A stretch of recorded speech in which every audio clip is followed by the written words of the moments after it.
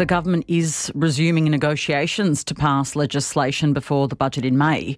One of the independent senators central to this is David Pocock, who has some reservations with policies like the safeguard mechanism. He joins me now. Welcome back to Breakfast. Morning, Patricia. You've been pushing heavily for the government to take stronger climate action. One of the most important tools is the safeguards mechanism. Will you support the government's legislation as it stands? This is a huge piece of policy, a lot of moving parts. We need this sort of legislation, but we have to ensure that it does what it is designed to do, which is to reduce emissions. And as it currently stands, I have a number of issues with its design and have been working through the Senate committee process. I've held a couple of roundtables and I'm having discussions with the government about those issues. Okay, so as it stands, what changes do you need for them to get your vote?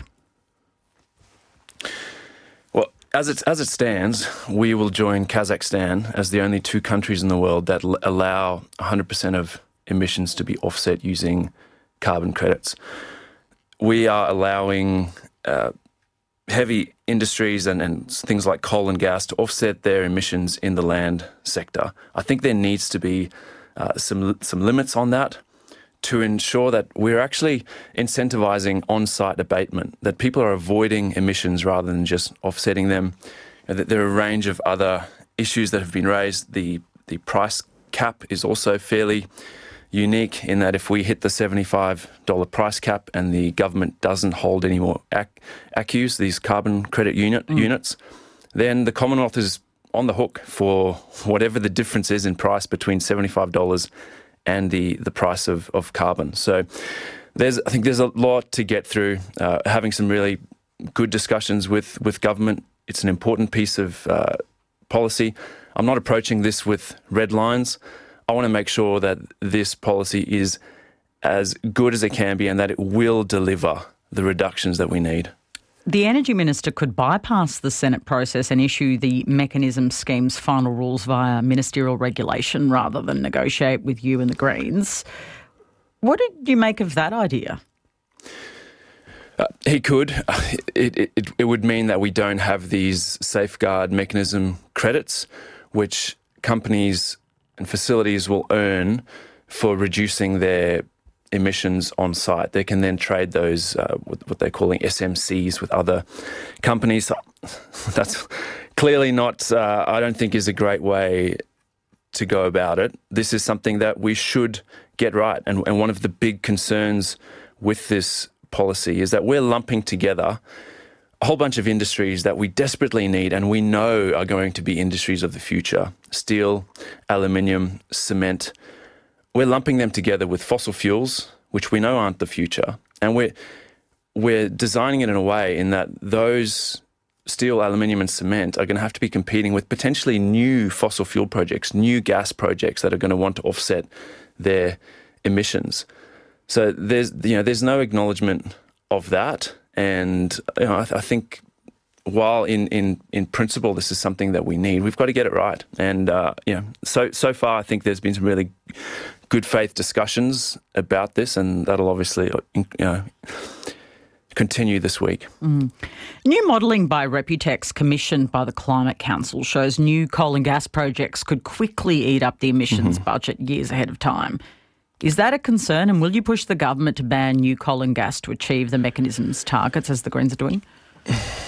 This is a huge issue. People may have heard of Reputex because the 43% that the government took to the election was based off Reputex modelling. They've now shown that there is a risk that new entrants, new coal and gas projects will mean that all these other facilities in the safeguard are going to have to decrease their emissions by up to 8.9%. And we know that there isn't technology good to go for some of those industries that I mentioned earlier. I think particularly cement. So they're going to potentially be forced offshore so that we can have more gas to export. That doesn't make sense to me. Again, I'm not approaching this with red lines, but for this to make sense, we need a really sensible way to deal with these new entrants that I think there's a very strong argument that we don't need, are not good for the climate. with balancing that with the industries that we desperately do need. Over the last week, a political war has erupted over superannuation changes, and you've called for further conversations around tax policy with the cost of living crisis hitting the government debt. And there's debt at record highs, right? I just spoke to Tony Burke, and he says while there's public support for this one policy, it didn't sound to me like he was particularly clamouring for broader reform, unless you heard it differently. What do you make of that? Is the government failing to seize an opportunity?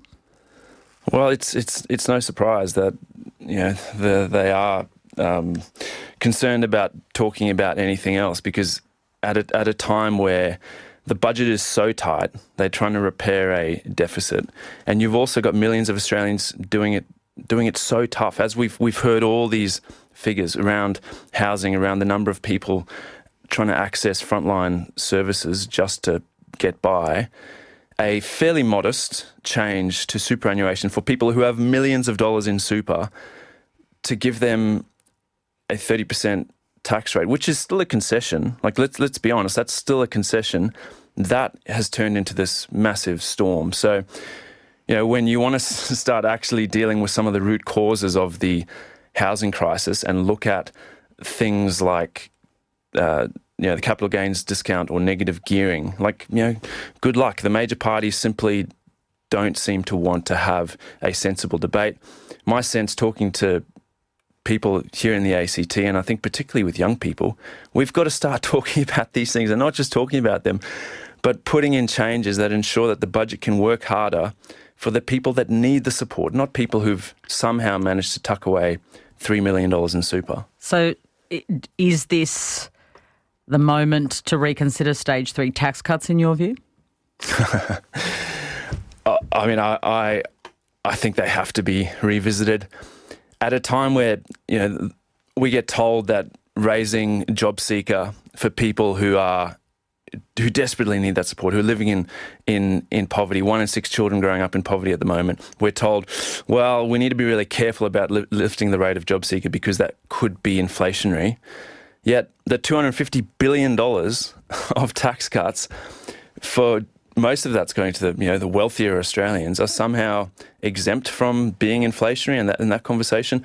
I just don't get it. If we're wanting to deal with bracket creep for people at the lower end, there's better ways of doing that than the stage 3 tax cuts. And do you agree with the Greens for that $3 million account threshold in the superannuation policy to be lowered down to $1.9 million? Do you think that's a better way of doing it? As it stands, I'm broadly supportive of these reforms to make super fairer and more sustainable. I'll be waiting to see details from the government. There's been a bunch of modelling done through that whole range. See, the whole conversation about indexation has now come up. So I'm open to having a look. I've seen some good modelling around the $2 million mark, but we'll wait and see. I've requested a briefing from Treasury to get across their thinking and some of the details. Thank you so much for your time. Thanks, Patricia. That's Independent Senator David Pocock. It's easier than ever to hear your favourite local and national ABC radio stations, live and on demand on the ABC Listen app.